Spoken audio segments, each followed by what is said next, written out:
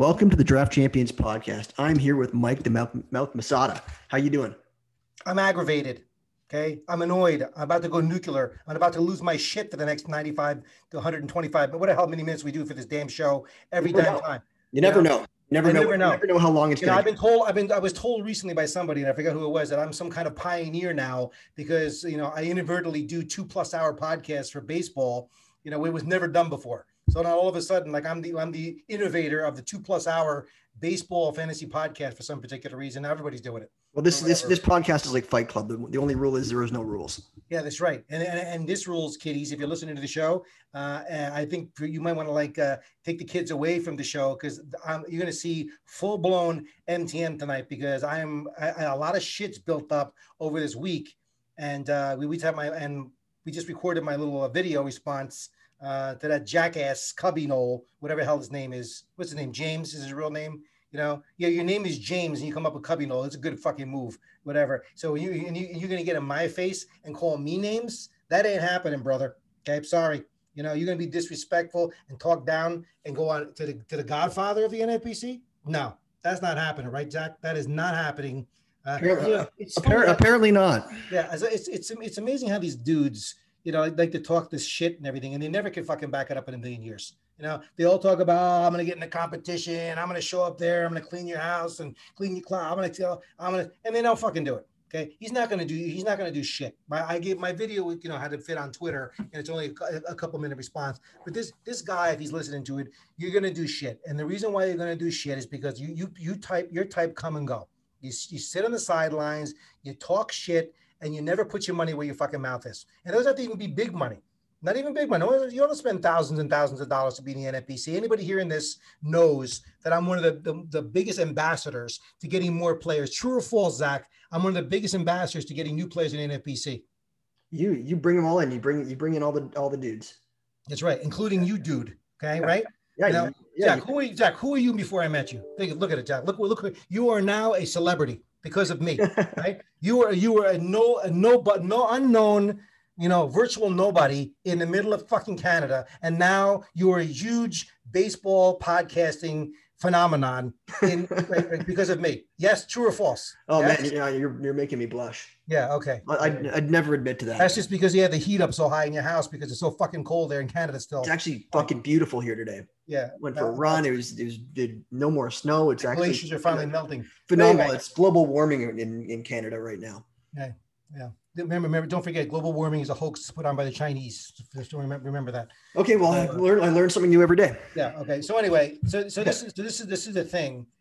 These guys again, they all talk shit, and then when they meet me in person, all of a sudden they're like little kitty cats. Okay. So if he ever does show up, this guy's gonna be purring and he's gonna rub it up against me. All right, because that sounds like and he's gonna be all nice like a little puppy dog when he meets me in person because he can be shitting his pants for all the crap you'd never say to me to my face ever. Right? I have to say that video was funny. Do you admit the video was funny?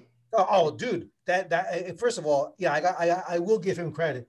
Yeah, it was spectacularly funny, right? Yeah, it was. I was dying. Half the time I was laughing my ass off, and the other half the time I wanted to punch his fucking lights out. Right? But it was. I give him an A for inadvertently creating probably one of the best videos that he ever did, because everything else I've seen him do, like the Joe Musgrove video, which I'm going to tag to that other video he did, like acting like a complete jackass right on there. That was the best you could do. So I'm glad that I inspired to bring the best out of him to come up with a video like that, because it was spectacularly shittily bad and so bad it was great at the same damn time. Perfect. My one question about that video, and it was great. Regardless, I just, first of all, I think everything about this is just funny. I don't take anything seriously at all whatsoever, because it's honestly. Oh, wait a minute. Hold on. Wait a minute, Zach. Hold it. Wait a minute. You're trying to tell me that fantasy baseball is not serious? Are you trying to tell me that it's not the be all end all of everything? It has nothing to do with solving world hunger or global warming or creating world peace? Is that the most important thing in the entire world? I don't know. I just learned about global warming just 2 seconds ago, so I don't know about that. But my one question about the video is, does this guy sleep in his hat?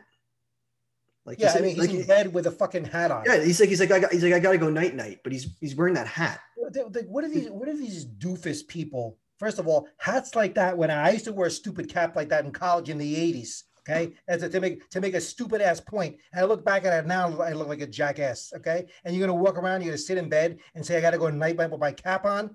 I mean, give me this dude. This is a representation of Fantrax. He gets on there and usually like, Fantrax. If you did this for a company and you work for a company and you put that video out, I'll ask my buddy Vlad Sedler. Of course, we'll listen to this at one time. If someone from what a Fantasy Guru, Fantasy Elite, okay, yes, some guy like that got on Twitter and put that video up there, would he have a job the next fucking day? You know, I don't think so. No, he get Paul Pierce. Yeah, he whatever the hell that means. So I don't. You know, Paul. You see the video Paul Pierce put out? No, you know who Paul Pierce is? I think I'm gonna guess he's a basketball player. He is, and he just he put a video on Instagram of him with a bunch of strippers, live streaming it, and then he was like fired in the next day instantly. Obviously. Okay, great, perfect. See, that's the way the world works, right? You know, right? That's yeah. But whatever. But it's way to get Fantasy Guru. Actually, give him a shout out because I never sign up for anything. I don't even. I don't have like I said I was gonna get the forecaster, never did. Like I should, but there's just so much. You could use it. I've seen your teams. Yeah, go ahead. All right, whatever. But I did subscribe to Vlad Sedler's article just because I wanted to not because of his Fab articles, like not that they're not good, but the main reason I wanted to read that Three Wise Men article, which is phenomenal, and because the Casey Cha article was just so great. I loved it, and I wanted to read that, so I subscribed. And I also like I've been reading his Fab articles. However, both weeks I've missed them before I've done my Fab. So it helps to read the article before you actually do the Fab. Yeah, I read the articles actually after I did my Fab, which I'm not going to make a bit of a sequencing problem, like in a bit the cart before the horse. I'll look at them like shit. Like this is really really good, and I've missed it all. Like you don't realize how good that article is until you've done Fab and not used it. Yeah, good job. Anyway, but again, I have to admit I don't purchase many services here. I do buy the Forecaster. I supported who's the one that does the fantasy benefits? Is that Justin Mason? Yeah, I bought that one too. Oh, look, I'm not a complete piece of shit because and Jason because I actually bought his fantasy benefits thing. So go figure. As hard as I am on the TGFBI, which is coming next. Hang on, stay listening if you're gonna get out of your car, wherever you are next. So that rant's coming next in a second. But and I get my RotoWire service. Props to Jeff Erickson and the job that those guys do over there. Great service. All right, this isn't an infomercial. I started this. I was there. You know, I did a nice podcast with them. They spent taking a week on opening day. Zach, did you catch my podcast?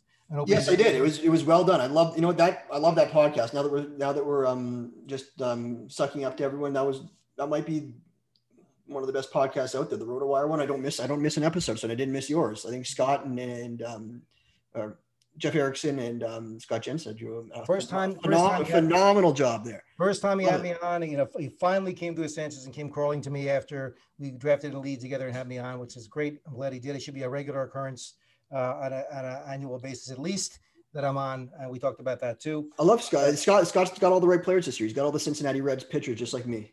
Right. Perfect. So I think he's going to have a great year. Just same as me. Yeah. So did I say Scott or Jeff? I think it's Scott. Jeff has the Cincinnati guys. Did I say that? I forgot.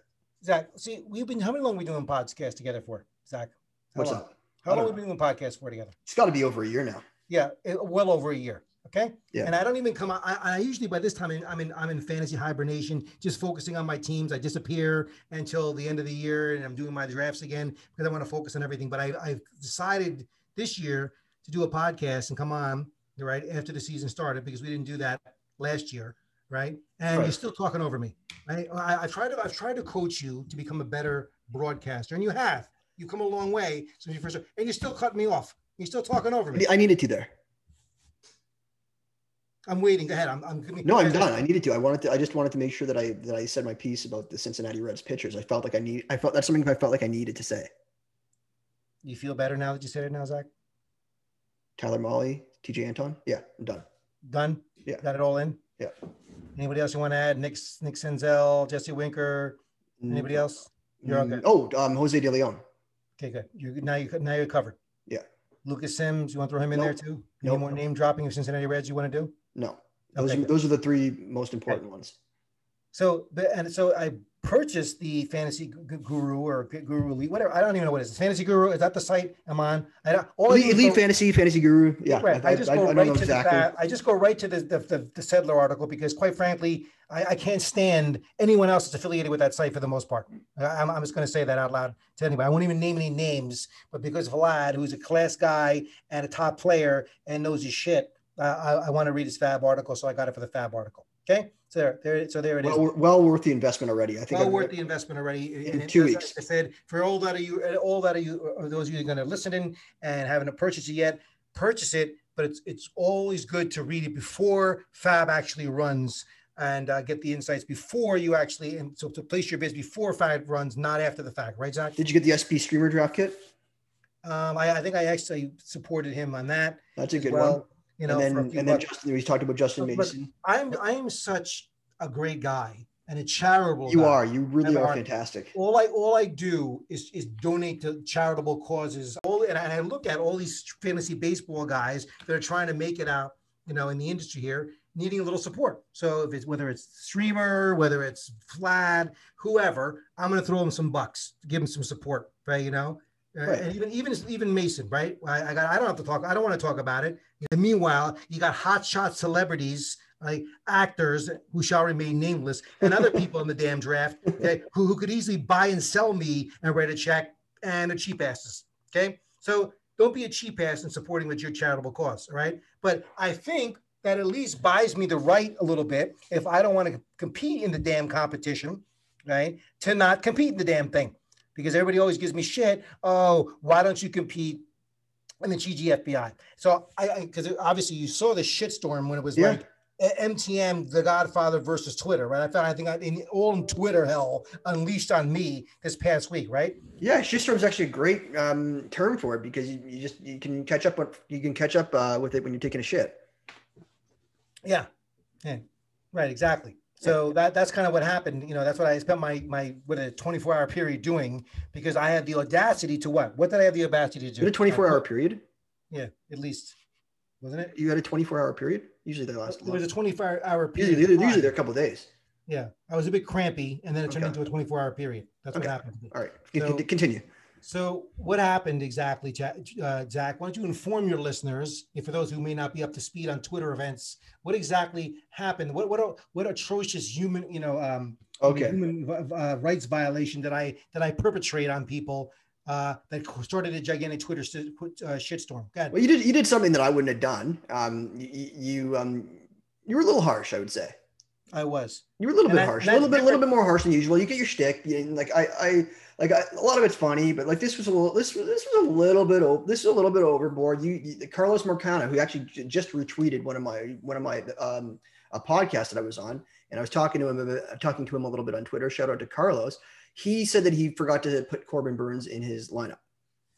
So I don't know how that happened, because it's the first week, and he drafted him in the 4th round. And why he was out of the lineup in the first place? I don't know. We don't know. So I don't know.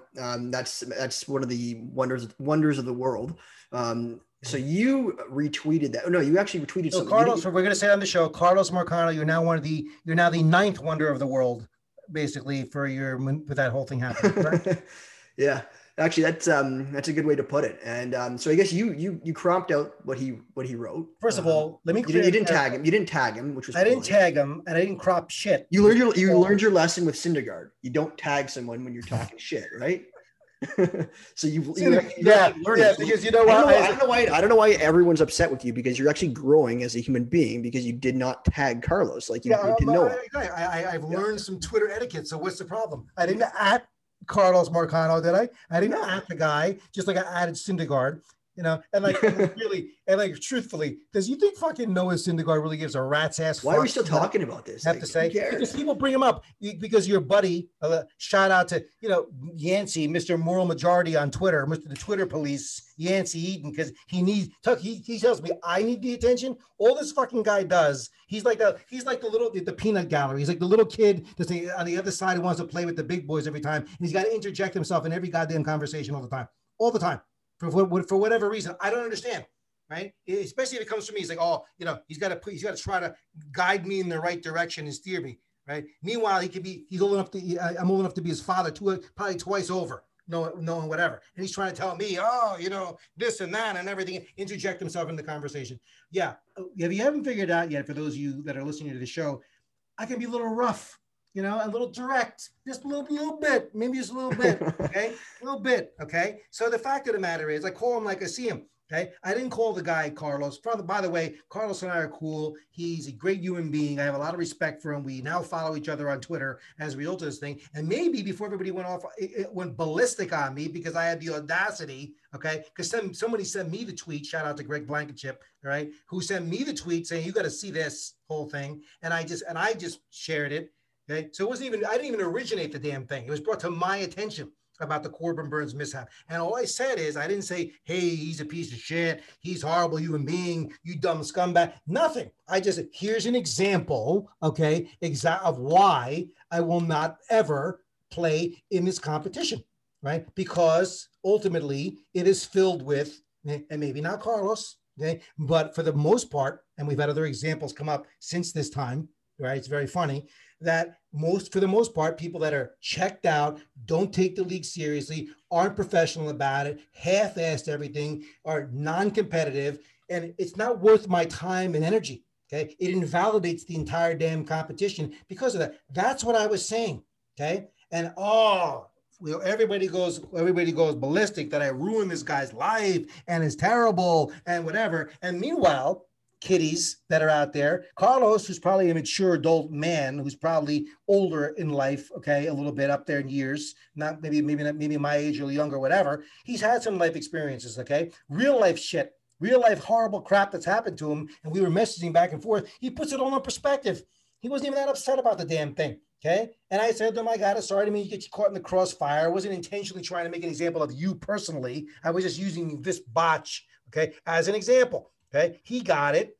We're cool, and we move on. But no, we have to have the Twitter police. Got to have the Twitter moral majority out there. And give me a fucking break with all you people. Okay, first of all, you are the same exact people that behind the scenes, and I'm not even going to name drop anybody else's names, that DM me. Oh, those fun facts were so funny.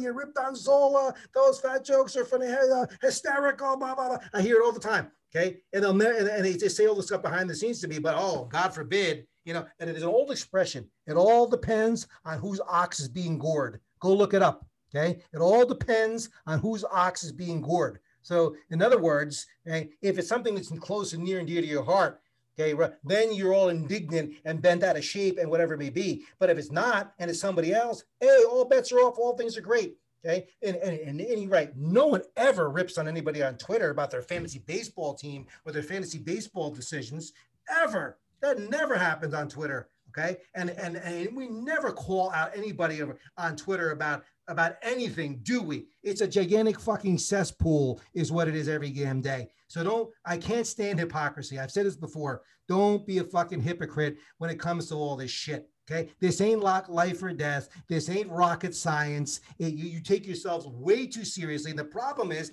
everybody's got a podcast. That's another problem, okay? In this day and age, too many people, and it's wonderful. It gives everybody a voice, but have something to say, have something to say besides criticizing everybody else, right? That's the thing. Or being, standing on the sidelines and just jumping in, and piling on, whatever, right? It's always popular to say what everybody else is thinking. Okay, anybody can do that. Be an innovator, be creative, be outside the box, be controversial, be a little edgy. So what? It may ruffle some feathers, okay? And in my case, a whole emu's worth, as I was saying, all right? So you ruffle a few feathers. It's not the end of the damn world, right? It's not. I'm not committing human rights violations because I'm rough around the edges and I said something and whatever it may be. And people that know me personally, right, Zach, know I'm the nicest guy in the entire world you'll ever meet. Generous, caring, humanitarian, loving, supportive, right? All those things. Correct, Zach? Correct. So the thing with what you said is if you said that about me, I wouldn't care. And I think Carlos is cool too. I don't think that's the bad part. I think what people are getting upset about is shitting on the TGFBI because I play the TGFBI. I enjoy it.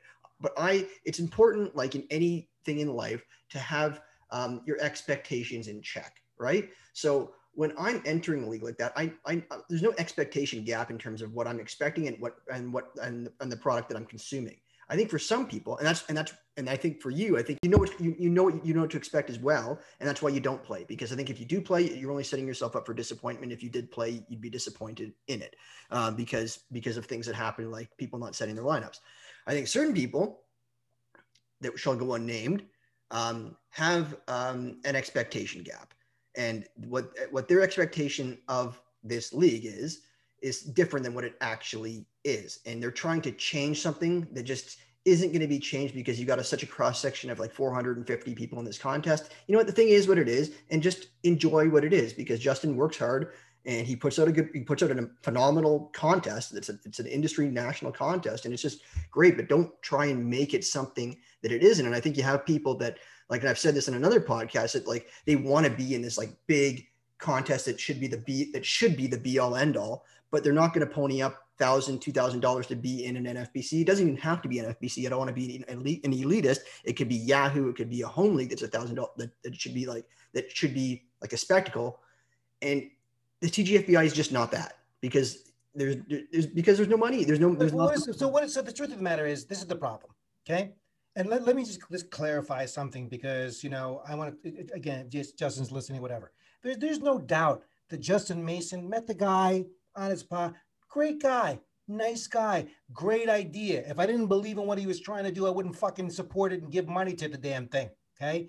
But the problem is, okay, defining it fully what it is. Okay. That's the thing. Okay. It's not fully defined of what it is. If it's just a good old bunch of home league, you know, fuck around, not defined, shits and giggles, whatever, then call it what it is. It's a fun old, mostly industry league kind of thing. Like what Justin said, your reputation is your currency. It is what you make it. It's not a defined thing of what, it's not the same to everyone. That's the problem. But if I'm going to start a competition, if I'm going to start next year, you know, MTM's amazing fantasy baseball competition, be all end all of everything competition, or whatever it is. Okay. No one would play.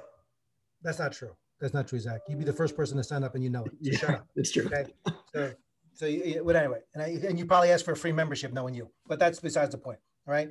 But the point is, okay, if you want this to be, first of all, obviously, the more people that compete in it, right? Are they required to donate if they're in the league? They have to make a donation of a certain amount of money. Is that how it works, or is it just a freebie? No, it's just free. So it's like, here's the other thing too. Like if you want to, why not be better? That's the point I'm trying to make. See, the thing is, everybody's coming down on me like I'm shitting on the TGFBI, and it's because of you ruining it. No, I'm not. Okay. Wake up, boys and girls. Okay. What I'm doing is bringing more attention to Justin and the TGFBI. Now, people are going to say bullshit. No, but the truth of the matter, it is true. No one's not going to play in the TGFBI because I say something about it. People are going to say that you say what you do because you want attention on Twitter. You want to stir the pot.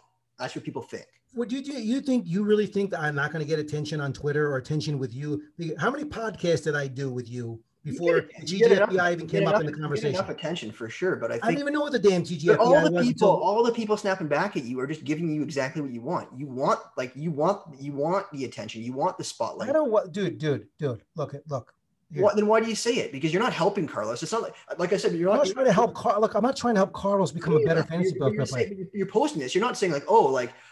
You're saying Carlos is like stupid for doing this. This makes the content. First of all, where does it say in my post Carlos is stupid? I don't remember what you said. But it doesn't exactly. This is the problem. If you're gonna call me out on something, just call me out on something. Like, what responses could you possibly have thought you were gonna get? I knew. You knew exactly what responses you're gonna get. Of course, you're not gonna have the morality police say, "Oh, Mike the Mouth, you are correct." You like the TGFBI is shit. We agree with you. I'm so thankful you're enlightening us on how like terrible the TGFBI. You know you're not going to get that. You're going to have a bunch of people that are going to come down and call you a piece of shit, and that's obviously what you wanted. You want people to call you a piece of shit. Why would I want that, Zach? Because you posted that. Like, why else would you post that?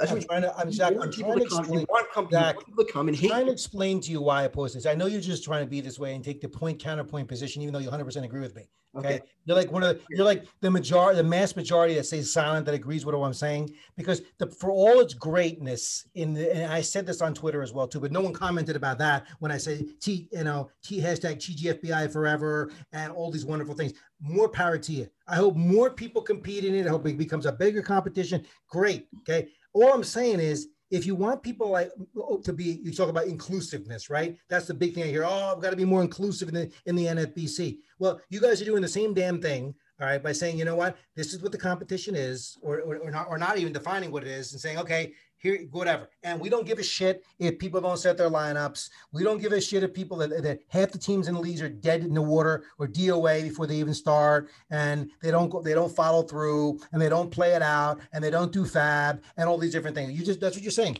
And we're throwing a blanket thing. Hey, anybody can join up this league. I'm sending out 500 invites to join up for the league, and you're not even collecting a donation. At least donate to the damn charity. At least there's some kind of skin in the game. Like I had to donate $50 or I had to donate $100. You could make it like a $25 donation, and half of it goes to charity and half of it goes to a prize. Well, you could do that, but obviously, the prize. But even the prize, at least if you donated something. Okay. The point being is, Zach, there's 1,000 great ideas. Okay. But the thing is, another thing I also said, all progress has happened from people who took unpopular positions. Right. I take sometimes unpopular positions. That's what I do.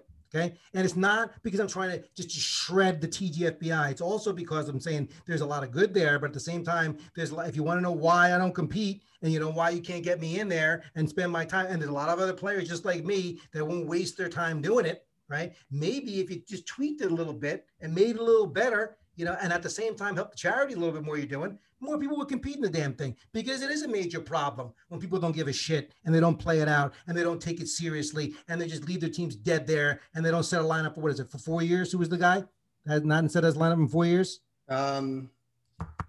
Pizza Pia? Yes. Okay. Yeah, and I know Joe. I've met him. He's covered one of the competitions and whatever it may be. Okay, but they don't do that. In my opinion, you just don't. All right. To me, it's disrespectful to the competition, disrespectful to the whole cause that you're trying to do there for whatever. So clearly define, have expectations, want to be better. And you know what? And there's no such thing as bad publicity. Okay. You're anything calling attention. You're trashing it though. What? People are saying you're trashing the TGFBI. They can look. You know what that is, Zach? Let me tell you what you know what that is, Zach. You know what that's called? Okay. It's called an opinion. Okay. Right. And everybody's got one. Right. And I have a Twitter stream every day full of people's jackass opinions about a bunch of different things that I just shake my head at and scroll along. Right. I don't unfollow them because you don't like my opinion. Right. And that how weak-minded society's become, that if someone's opinion you don't like pops up, or someone's rubbed you the wrong way, or said, oh, that's it, you're dead to me. You're on my unfollow list. I'm blocking you. I'm muted. I don't block or mute anybody. Okay. Not even douchebag, this guy Cubby. No, nobody. Okay. There's nobody that I blocked anymore, really. Right. And you're amazed. You're talking to me. I can't believe more people haven't blocked you. Okay. I'm not aware of how many people block. I think a few people have blocked me, but not that many. Yeah. When I ask you if you see something on Twitter, the first thing I ask you is like, you must be blocked by this person, because I just assume you're blocked by most people. Why would you assume that?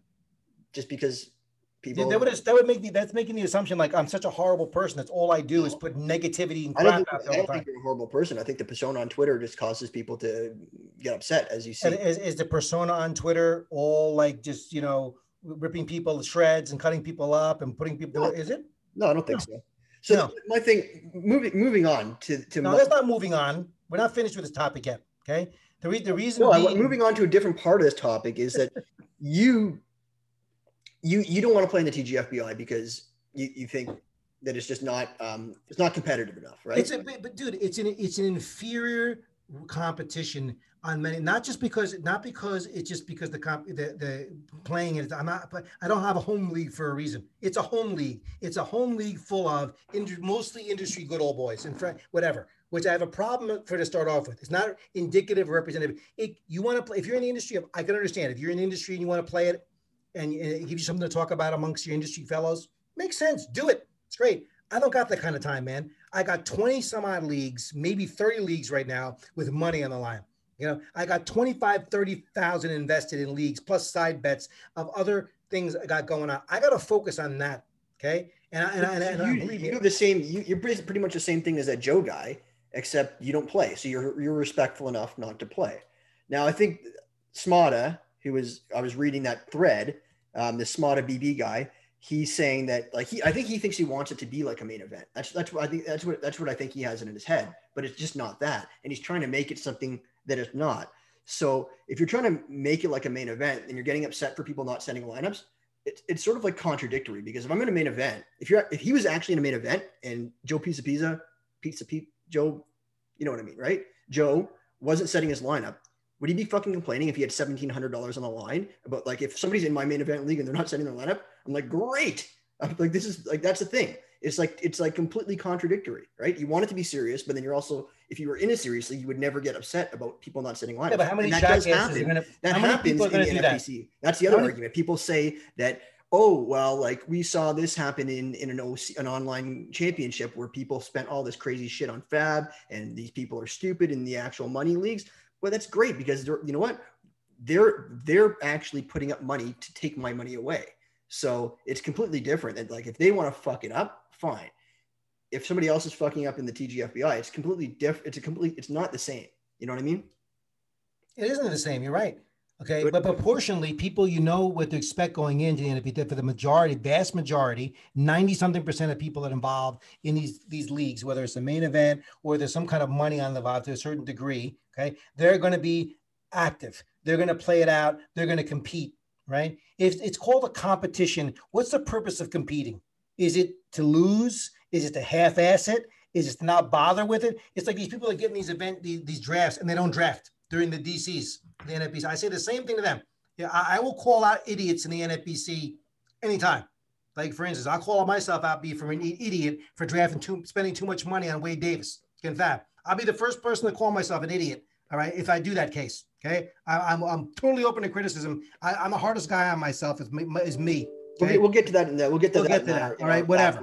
But the point being is, okay, why not have? I'm not saying EDCGFBI has to be the NFBC or a main event. Just make it better. You know, just fix the obvious flaws. Just don't sit there and say, you know, everything's right, everything's fine, everything's wonderful, it's perfect. Because you're living in la la land if that's the case. Okay, if you're walking around life thinking you can't be better, you know, as a person. I mean, look, you don't get to my level, Zach, of enlightenment, right, by not looking at yourself and improving, right, Zach? Correct? Exactly, 100%. Right. So, you know, so the point is, it's a constant work in progress. Okay, that's the thing. What I've learned over time, you know, and if you're just too hypersensitive and you're worried about what everybody thinks, okay, and you're worried about everybody liking you all the time, you're going to get nowhere in life. You're not going to get it. I'm going to tell you, let you in a little secret, Zach. I'm going to premiere the secret for the first time ever on your podcast. And, you know, maybe you'll be surprised. It's a shocking fact. Okay. Believe it or not. Right. There are some people that don't like me. Okay. I know you're shocked. I find it shocking myself that there are people. Say that before. Right. Is it amazing that there are some people that don't like me? I don't know. I'll have to see it to believe it. I'm stunned myself. I can't believe it. You know, because no matter how good you are and how nice you are and how no matter what you do, okay, there's going to be people that don't like you. That's the way to go. You know, and if you're going to be a leader, if you're going to say, I'm going to put my name on a competition or I'm going to create a competition, you know, and say, hey, here's this great competition I'm putting out there. Guess what? Okay, some people are going to come after you sometime for various things. You're going to be open to criticism. Okay, you're going to open it. People holding your feet to the fire sometimes, whether you like it or not. Just like what I've had in life, many times people hold me, you know, accountable certain things, whether it's my business or whether it's some other shit like that. That's how life works. Okay, so if you want to go through life and worry about having nobody say anything bad or negative about you, guess what? It's not happening. It's not happening. Guess what? Maybe you should learn from that shit. Right. So this attention that's going that way is only going to help the competition in the long run, because just like I want to use the example of the NFBC. Okay. I want to, this is a perfect segue into talking about the NFBC. Okay. Because people that are in the NFBC who've been in it for a long time know me. Right. They know that I've been one of the biggest people that clash with Greg and Tom over the years. Right. You know, I'd be way before you were around. I mean, they were on the board. You go back and look the message board stuff. You know, people thought I was going to get booted out of the NFBC because I was like the main adversary to Greg and Tom about shit over in my initial Game 163. What? Game 163. Yeah, that was one of that was a minor thing. Okay. There was a lot of stuff before game 163. I'm just talking about just improving the league, man. Because you know what? The NFBC has come a long way to improve itself from when despite what Cubby asshole says about whatever, it is a phenomenal site now. They do a lot of things. It's constantly improving. It is the premier contest. He says it's a shit site and a shit app. Yeah, good. Yeah, good. That's coming from the guy on Fantrax. It's a good thing to say. Right, maybe you should take a look at your site. You also said that most of you, this is the part I laughed the hardest at. Most of you pieces of shit aren't inherently good at fantasy. So I know it's very simple. I knew what he meant, but I think of people watching that, just like if you have guys like, I don't know, like really good players like that are inherently good at fantasy, man. Okay, like all you guys like just name a few of these guys like if he couldn't freaking shovel, he couldn't shovel that, like KJ Duke and like I know Casey Chaw doesn't have Twitter, but like Dussault, Toby, like if they saw that, they're like, what the fuck is going on with this? Dude, he couldn't shovel the shit out of freaking Lindy Hinkleman's pig pens. Okay, he couldn't. All right, I'm just gonna tell you, he gets smoked if he walked in there because you know why? He doesn't understand the level of intelligence of these players and the quality of the competition. I don't think he was referring to like any of those players specifically, but it came off that way though, right? It came off like he's saying Lindy Hinkleman's like you get at fantasy. That's how it comes off. You talk the talk, but you can't walk the walk. That's the thing. You got no track record of competing in anything else. I talk a lot of shit, but I back it up with good play. Okay. I would even say great play. I'm aspiring to be a great player. I'm getting there. Okay. But I back it up I've gotten to the point where I can take on and hang with any player in the NFBC and beat anybody in any given league at any time, depending how things fall.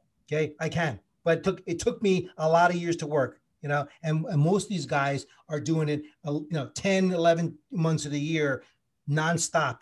Okay. They're not just popping in once in a while and pretending to be a baseball expert. So this guy, he talks a lot of shit. He'll never show up, dude. He'll never show up. He's never gonna get the money together. Even if he got the money together, he's not the balls or the guts to show up there, right? He's not to sit down there because right now, there's hundreds and hundreds of players that would love to take his money that are better than he'll ever be in 100 years. Okay, because guys like him, they don't put the effort in, they don't put the time in. They don't put any of that stuff in. They don't understand about what it takes, right, to be superior, to be a superior player, right? So he'll never show up anyway, and it doesn't matter. It doesn't be. There's not everybody has to be a whale, the high rollers to compete in the NFBC. You don't have to be, but there are tons of phenomenal players, even some of the younger generation players. They're not millionaires, right? They're billionaires, and they're phenomenal players. Well, thanks. They're out there, right? Thank you. I'm not talking about you. So I know you wish you think that was a case, Zach, but and you have all, like I said, you have all the Canadian mafia money, so you're fine. We don't talk about where your money comes from out there in waste management in Canada at this point. But like I said, they'll never do it. So you said before, so just talk all your shit, keep doing what you're doing, writing articles for whatever that no one gives a rat's ass about, all right, and go on your merry way. Because they said there's unfortunately in this space there's a lot of crap. Right. And you got to be able to sift through the crap, right? The talkers and the pretenders and the wannabes and whatever it may be. Right. So full stop on that whole thing. But again, I want to just definitively state this, as I said before, right? With this TGFBI. Okay. I bust balls. I joke about it. I call attention to it because, ultimately at my heart of hearts, I want the damn thing to be better. Especially if you don't want me to be in the damn thing, you know what? And you can be better. And if you're going to sit there, as I said before, and pretend that it's just fine the way it is and nothing's got to change, you're really selling yourself out short. You're selling the charity short. You're selling some of these players short. You just are, because they at least deserve, okay, a certain level, a certain standard of competition to go into with certain expectations of a level of play. I mean, because really otherwise, what's the point? You're going to have hundreds of players cycling in and out of there and not stick with it. You want these people to come back every single year, right? I've been running a freaking league in New York City, right, for 10 years. At $5,000 a pop, right? To come in, 15 players spending $5,000 a pop. Okay, these guys come back every single year. It's sold out immediately. Why? Okay, it's the quality of the competition. I want to get in the Midnight Madness one. You got like next year. I'm going to be in Vegas. I want in that competition. You could kick out Carter. Like I was talking to him. He drafted like 2 utility players, right? Right, like I said, and he'll be the first to admit, every once in a while there's like. I'm just joking. Carter's a cool guy. I'm just joking. He's a great guy. I met him for the first time. But I want to party with that guy. Yeah, he's a party guy, man. I don't keep him in, but I'm saying like kick somebody else out for me. Right, but even in a drunken league like that, okay, this guy fucking Cubby Knoll, whatever the hell his name, James. Okay, could even on a night full of drunken people getting together at whatever time in the morning in a 12-team league, he'd be lucky if he finished better than 10th, right? I'd lay money on it that he couldn't even do the damn thing. His career record, this is hysterical. He's talking shit to me about his, and the best he's ever done is a 6th place. He never played in one cash league in the NFBC, and the best he's ever finished is a 6th place finish in a TGFBI league. You're kidding me, right? All right, and this is the guy that's going to come in. You're good at fantasy, man. You're not. He's gonna play next year. He'll play. Yeah, all right, sure. You're not. I just love it, man. That'd be the best thing. We're gonna set up a Vegas rivalry. It's gonna be a good rivalry next year. No, a good rivalry in the NFPC is me and Gecko, right? A good rivalry in the NFP, some kind of competition like that, or me, or even the marginal player like a Chris Liss coming in there from RotoWire to take me out is still inherently a more enjoyable and there's just some level. You got some kind of fighting chance if that's the case. All right, before we I get the point. Before we get into it, I got to get your thoughts because I don't know if you're with this guy or against this guy, Smada. So he says set the lineup because we were talking about this. So are you with him saying like he should be setting the lineup and saying fuck this, I'm out of here, I'm not giving you my spreadsheet anymore, or are you against him saying like he should just not be playing? Like what are your thoughts on that? Does people really give a shit about what I care about, what Smada doesn't do? Okay. Yeah. He hasn't blocked me, unfollowed me yet. That's all I care about right now. Okay, so you don't want to have that extra block. So what is, I guess there was so much shit flying with him. What is the issue now? Am I asking what side am I taking? I don't even know. Team Smada or team what? I don't team everyone else. Team everyone else? Yeah, team him or everyone else because everybody's pissed off at him now because I was reading this before we started talking. I was reading like the thread before we started going on, just because it's so hilarious. And basically, what's happened is Joe Pizza didn't set his lineup for 4 years, so he's pissed. So he's leaving, but he's not leaving the competition. Actually, my buddy Curlin asked him. He's like, so like Curlin goes to him. Curlin's got some balls, and he said.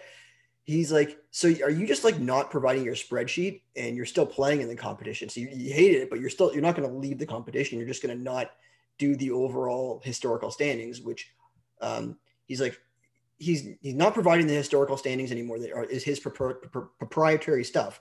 However, that was smart. He'd been doing that for the TGFBI. He's providing that. He does like the stuff like I guess like KJ. Oh man, I mean he's in Justin Mason's doghouse, man. Wait till Justin Mason's wife gets a hold of him. His wife's gonna shit. He's gonna shitstorm down on him like you wouldn't believe. That's it. I think he already has that. So okay. the thing is like he's saying like how illegitimate the competition is because no one sets their lineup. So he's all pissed off a bit. But at the same token, he's also saying that these like. The holy grail of everything is his historical standings, but at the same time, the historical standings are bullshit because no one sets their lineups. So it's sort of like hypocritical, right? And then and I guess somebody else posted the new historical standings. I don't know who did that, but he's saying that they plagiarized him because they took Look, Smada, I love you, man. Okay, but here's something you got to learn because I coming from someone who's been like who's shit in business and ripped off multiple times in my industry. Okay, I've heard this from legal people all the time. You can't copyright an idea. Okay, so they're not plagiarizing your idea if someone else is putting their own historical standings out there. You might not like it, right, or whatever. But there's no copyright or trademark on having historical standings for unless you take the exact same thing you're doing and putting their name on it. It would be like Baseball Reference saying that Fangraphs is plagiarizing their stats. Right. Exactly. Is that a good analogy? It's good. It's good enough. Okay. But again, this goes back to what this is fantasy baseball, guys. Okay. It's like I put this shit in perspective because the stuff that's thrown at me. Most people, if they got hit with the shit that I get hit with, usually hear the shit that people say to me or say about me, whatever, that are out there.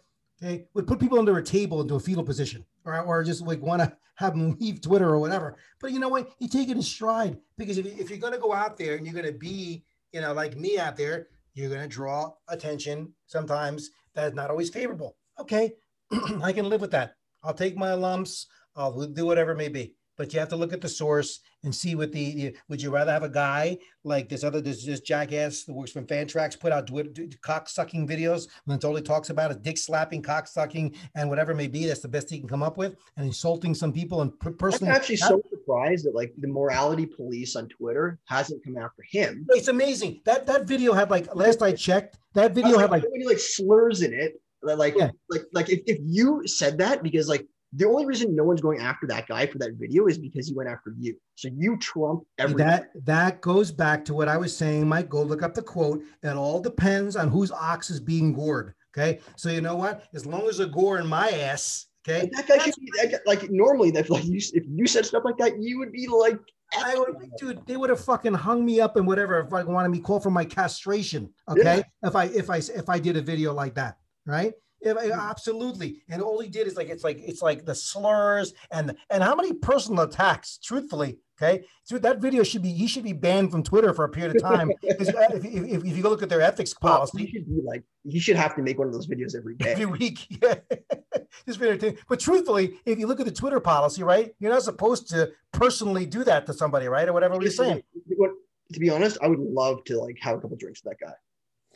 To be honest, I think he'd be a ton of fun. As much as I don't know if he's taking it that we're like I'm ripping on him, because like some of the stuff he said is just like only if he wears the hat. Some of the stuff he says is completely stupid, but I still would love to have a couple drinks with that guy. I think only if he wears the hat. He has to come to Vegas and wear the damn hat. Okay. Oh yeah, we will. The three of us will hang out next year. Yeah, we'll hang out. That'll be good. That'll make for some. Honestly, I don't know. I do want to hang out with that guy. I think he'd be a ton of fun. Yeah, and then maybe you can find him a job after when we're done having the drink too, because it sounds like he needs a job. You know? Yeah, maybe Draft Champions will have a website and have writers by then. Yeah, he has some of his content, and he'll have his article be the cock sucking top 20 starting pitchers. That'll be his like the dick slapping top tier elite closers. That'll be the level of what you're going to get out of this guy. Sounds fantastic. Can we move to a listener question? Sure, why not? All right, so we had a listener question when I had War Dog on the other day, but we were in such a hurry because I had the War Dog on right before I did my main event, and he had to watch the Nets game. So the Nets game started as soon as my main event was starting, and we went down right to the bell, right down to the wire. So we had to leave before this question was answered. This is from Leland Taglieri. He says, "What do you expect?" Leland Taglieri is a great guy. I don't even know who the hell he is, actually. No. So I'm just trying to be nice to somebody I don't know. So go ahead. He is a great guy from what I see. He's asked a great question. Hopefully we're not too late. We're maybe late on a little bit of it, but he says, what do you expect from power speed options so you can get late, like Lux, Senzel, Solak, and Kim on the Padres? And do you think Kim gets outfield eligibility? So this question's a bit dated, but I do want to apologize for him for missing that, and we'll get. But I'm going to answer this if I didn't have that knowledge. I'm going to give you the answer I would have given you before the season starts. All first of all. All right. So let's take it from the top. So who's the first one? The first one is Gavin Lux. Gavin Lux was a late round favorite of mine whenever I can get him. He got a lot of late round, the famous buzzword helium. Okay. As it went on, when it was apparent that he was going to have that job. And, I got him in the middle infield spot, and I expected that the guy was due, if he let the guy play, that he would have the opportunity. And I would say it's not out of the realm of possibility that the guy would steal a good solid 10 to 15 bases, right? If I had to give a projection, what I would say, guy plays all year, you can expect at least that out of him. And in this day and age, the way steals are down, that's a boon for you if you can get that guy that late and you get that out of your middle infield spot. But not only with that, but out of the level of talent with power and potentially batting average and in that Dodgers lineup. So I would be all over Lux, even pre what he's already doing to start the season. All right. What about Senzel, who was by the main event? By the time of the main event, he was going like one pick, like 135 to 1. He was going like 9th, 10th round. I mean, and again, Senzel, I wouldn't touch him only because, and much I'd like to have him, right? But where he was going, because the main problem is the injury risk, right? I mean, it's great. He looks like he's off to a decent start. And even then, there was an injury scare. He had one already to start the year. Right. And we were all thinking, here we go again. Thankfully, he got back on the field. He had a great, I think as we're recording this, a great night tonight. that's out there. So great, and if hopefully, those of you that put the bids in and got him in the, or drafted him in the 9th, 10th or 11th round. I mean, sure, I came close to get him a couple times, but it's just that there was other players I was taking in that range that were comparable that I just didn't want to take the risk to this guy with the injury. Guys, like he got same issues that Buxton has, was going in the same area, and they were drafts, and Buxton and him went back to back in the same round. So Buxton was usually going before him, depending on the draft you're in. So all right. So what about Solak? Again, Solak, and he didn't have the price tag that was out of control. You can still get him for a reasonable price. I like Solak. I like the hit tool. I like that the fact he's got the speed. He's going to steal down Texas. Why out? He's like one of their better players. Today. What? Stole two today. Right. Stole two today. On both my main event teams, which are fantastic. Mm-hmm. So, yeah, what are they in, like 15th place? At least 14? What are they up to now? I'm not looking at the standings right now. Yeah, I know. You don't look at the standings right now. No, it's a lie. I look at the standings every damn night just for the hell of it. Just for fun. I don't go to bed until I look at my damn standings and see how we're doing. Every night. That's just one of my fun things I like to do, is look at the live scoring and see where the standings are, even though it's going to change radically. It doesn't really freaking matter. But for now, it's still fun to see what's going on with you guys and how they did. All right. But yeah, Nick Solak, middle infield option, dual eligibility, second base outfield, on the team. He's on team contacts. He's going to play. I was get Solak whatever I could get Solak. And I do have a lot of shares of Solak. What do you think about this comp to Biggio? Like, he's going to probably going to be similar power or speed to Biggio, and he's going to probably hit for a safer average. And he's probably going to maybe fall a little bit short on like the counting stats versus Dylan Moore, but have a much safer average in playing time. So like when you comp him to where like the prices of Dylan Moore and Craig Biggio respectively, like I think that's like a pocket of value there for Solak. Well, I mean, Biggio, I would say, and I think he's off to a slow start, but that is going to come around. Biggio, better lineup, better chance to be at the top of the lineup and score a shit ton of runs, better on base percentage, better, I think a lot more stolen base opportunity and upside in terms of Biggio, and the power. I don't think Solak's going to have the power close to what Biggio is going to have. And whatever they said about the damn D-juice ball, I guess they got to go back to the drawing board with that. If you see the way the damn home runs are flying out of these damn ballparks all of a sudden. So I think the little miscalculation in the lab, so to speak, about that, because the ball's flying out more than ever. What about Kim? Well, Kim. And Kim, and I called it. I will take it. And it was a complete victory lap I was talking about in the beginning. When he got signed, he started going 8th, 9th, 10th round, right? We talked about that way back. And I said, that's ridiculous. He'd have to be Ichiro to justify that, why are you comparing him to Ichiro? Like, is it just because they're both Asian? Yeah, it is because they're Asian players coming over here to get drafted that high in the beginning, because pitchers are one thing, hitters another thing, historically. I don't want you to be racist about this. I'm not being racist. Don't try to play the race card with me, okay? That was played. There was someone else trying to play that race card, if you remember, on Twitter, right? About the white, how to throw the white elitist comment. What was that? Did you write that comment down? That guy started hurl in our direction? Reading it. I read the whole thread. Huh? Yeah, even though like the best players in the NFBC are not white. but like I said, why say something like that? I mean, what does that have to do with anything? What does race have to do with anything when it comes to the NFBC? It doesn't, right? And I'm sure there are, like I said, thousands and thousands of players that are not necessarily high dollar players, that are from all walks of life, all racial backgrounds or whatever, right? Doesn't matter at that point, okay?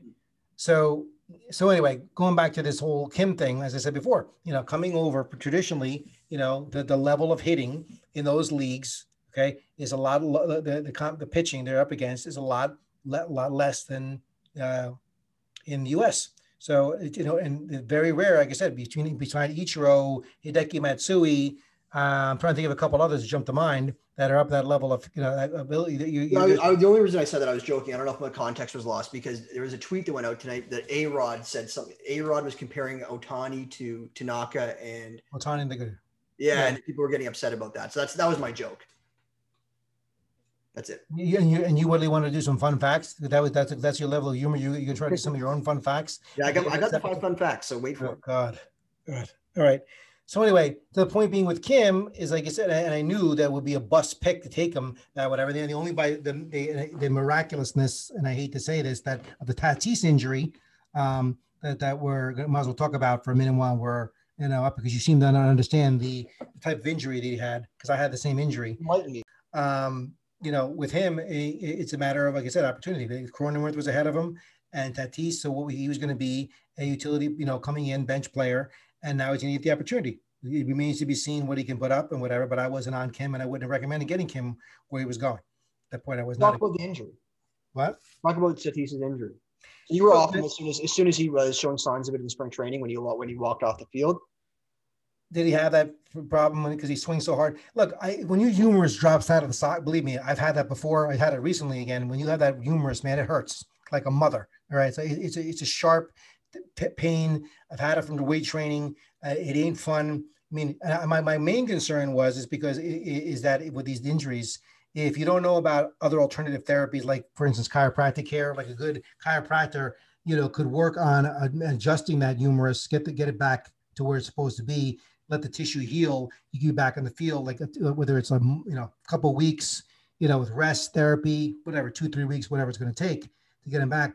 As opposed to, okay, the first thing we see is something like this, is that we're going to do surgery, right? So thankfully, if it's a structural misalignment like that, a subluxation, like you so to say, this is something that most team chiropractors can work on and fix with adjustments and then other treatment and therapy. So he's young enough that that could heal and he can come back. And I had Tatis, I think, on one of my main event teams out of 5.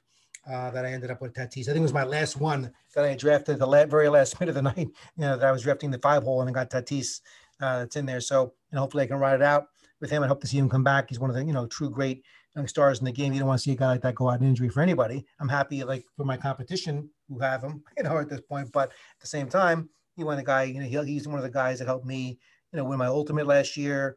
And win that league and some other leagues, as well too. So hopefully he comes back. But again, thankfully it's not like a terrible, he just tore the labrum.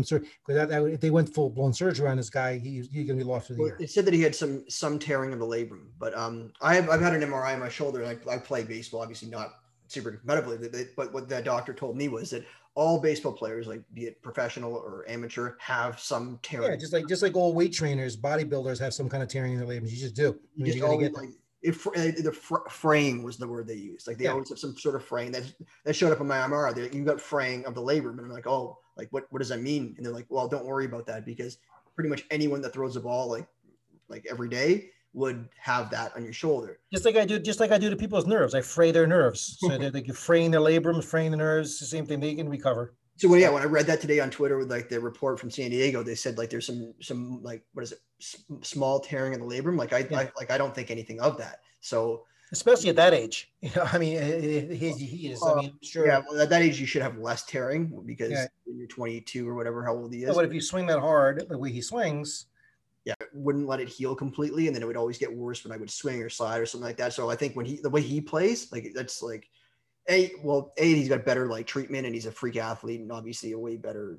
Yeah, he's a freak of nature. Okay. and an amazing athlete. I guess the point I'm trying to make is my concern is that like he's in it, like the way he plays, he's going to keep injured. Well, they said there's something about him with some other injury where like they don't want to touch him in the beginning last year, right? Where they were worried about him. It was his back last year. Whatever. And did that come into play? And he went through the whole year and it wasn't his back and we had no problems with his back.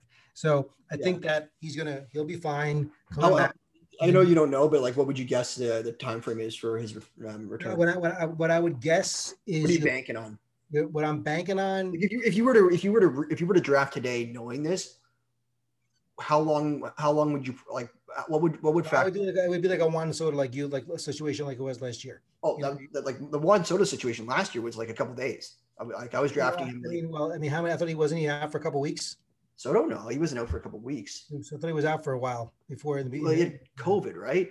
No, in the beginning of the year. I'm talking last year, COVID, when Juan Soto wasn't, he wasn't like right in the beginning, right? How many weeks was he out?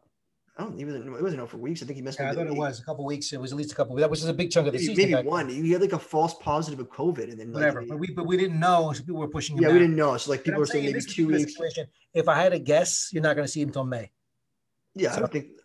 Honestly, at this point, I'd be happy to get him back by June. You know, I have him on five teams, no mains, but I have him on. You're talking. I mean, a good solid month, and I don't mean May 7th. I mean a month from today. I'm talking about you're talking a good month, maybe 6 weeks before. If you want to really heal him, if they really want to take the time with him and bring him back and not re-aggravate it, I think you're looking at that a longer time. All right, cool. All right, so do you want to talk about the main event a little bit? Like, who did you get? Like, I heard you on the RotoWire podcast, and you did a great job on it, and you talked about your players you owned a lot and your players you were fading. So I don't want to duplicate that too much because I know everyone listened to you there. Maybe talk about your main a little bit. What were some things maybe you would you'd do differently now in hindsight? Which main? Well, how many did you do? 5 of them? I decided I had 4. I swore I was going to do another one. Who was your most owned player? You must know that. Let's see. Earlier on, I got a lot of. I got all of the pitchers because I ended up drafting a lot of these at the end of these rounds for some of these turns for a lot of reasons. So some combination of Bauer, Nola, Darvish. You know, I got a bunch of these guys at the end of the turns here. Threw a Woodruff in there. So. But I got a lot Corbin Burns. I got a lot of what? Do you got any Corbin Burns?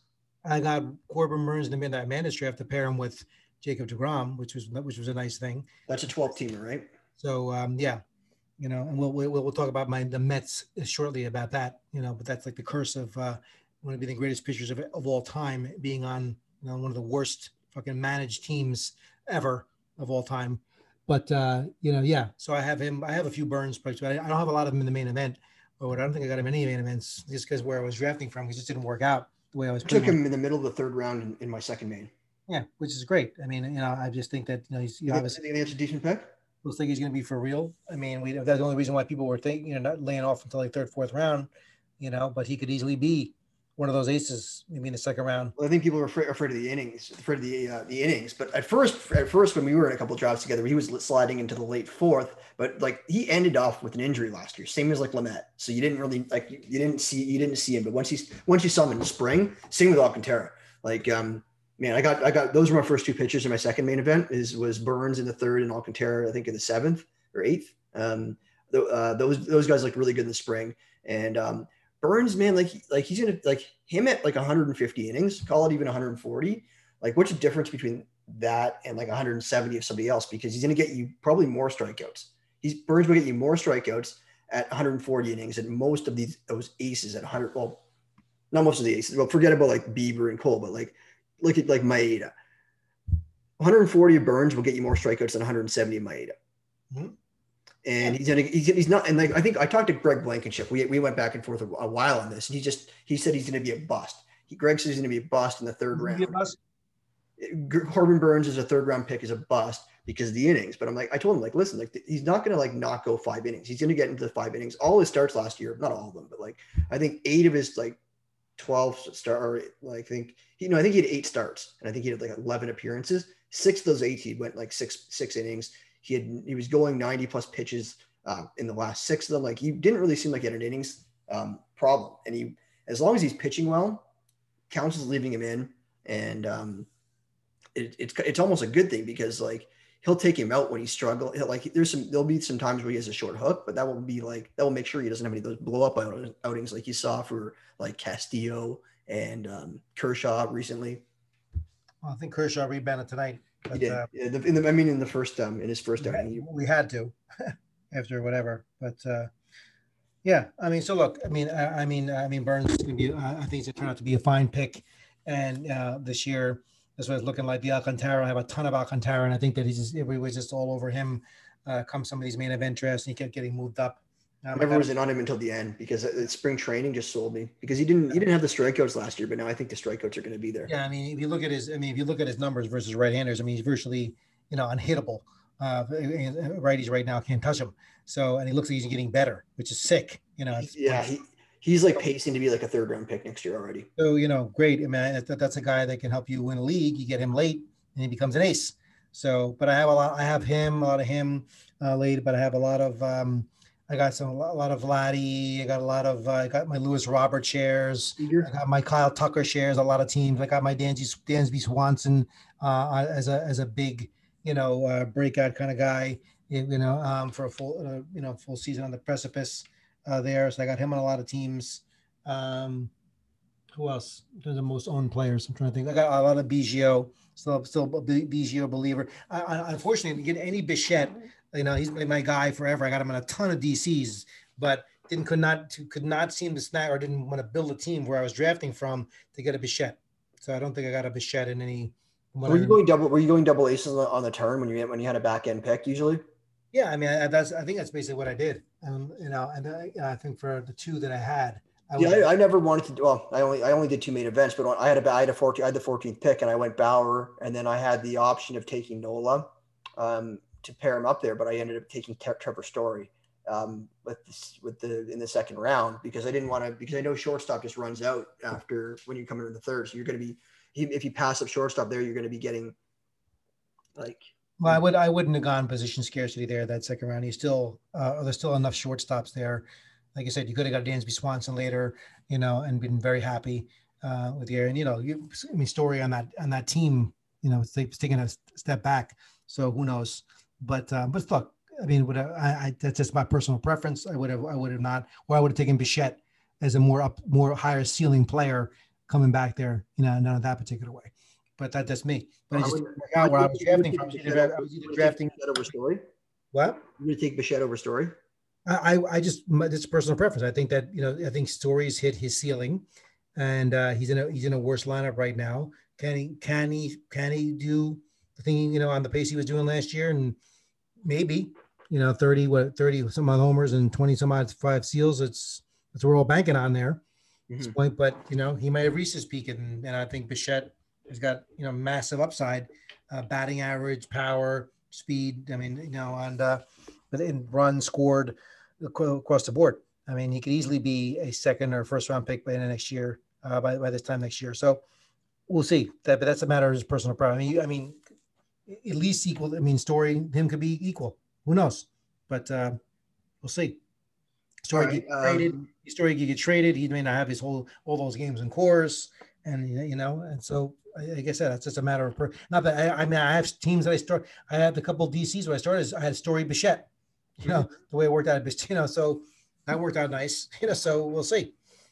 Okay, I want to ask you I want to ask you your opinion on my second main event. I don't know if I posted it or I don't think I might have shown you this or not, but I started off with Trey Turner, right? What number were you drafting from? I was drafting from 8. Okay.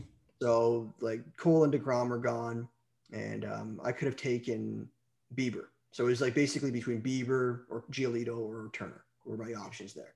Tatis was gone, Soto was gone, Betts gone. I just think, look, and the other thing with Giolito, I mean, who I was seeing him going 8th, 9th in the first round. I mean, look, Giolito's a phenomenal pitcher, but if you're taking an ace, the ratios across the board got to be dominant, right? And there's some command issues there, there as well. So I mean, you're not necessarily going to have the greatest, ERA potentially. It could be a whip, a little bit of. I'm not saying it's going to be terrible ERA or terrible. No, I hear what you're saying, and it's not going to be elite potentially. You got the strikeouts and whatever. So you got to consider it's Darvish the same way, right? You got to look at that kind of stuff. So time will tell. Time will tell on that.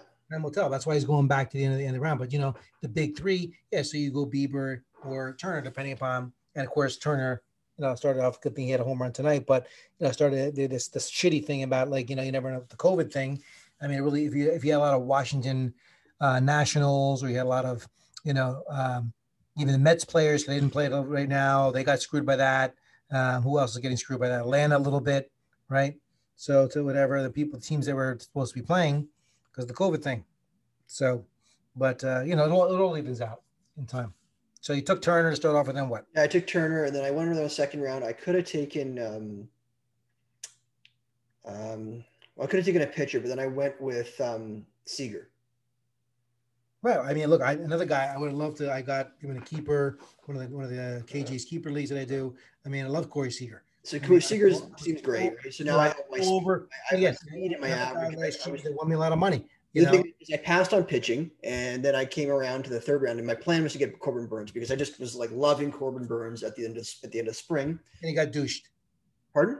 And he got douched. You didn't get him. No, I got him. I told you I got him. You did get him. So I did get Burns in the third round. So I went Turner. I'm surprised he even made it a 3.8 to you. Well, So yeah, I wanted to take him in my first main. Like I was picking 314, and Del Don took him at like I think 3.8 there too. So I was going to take him in my first. you can't compare anything you're doing to Del Don, man. I mean, the guy.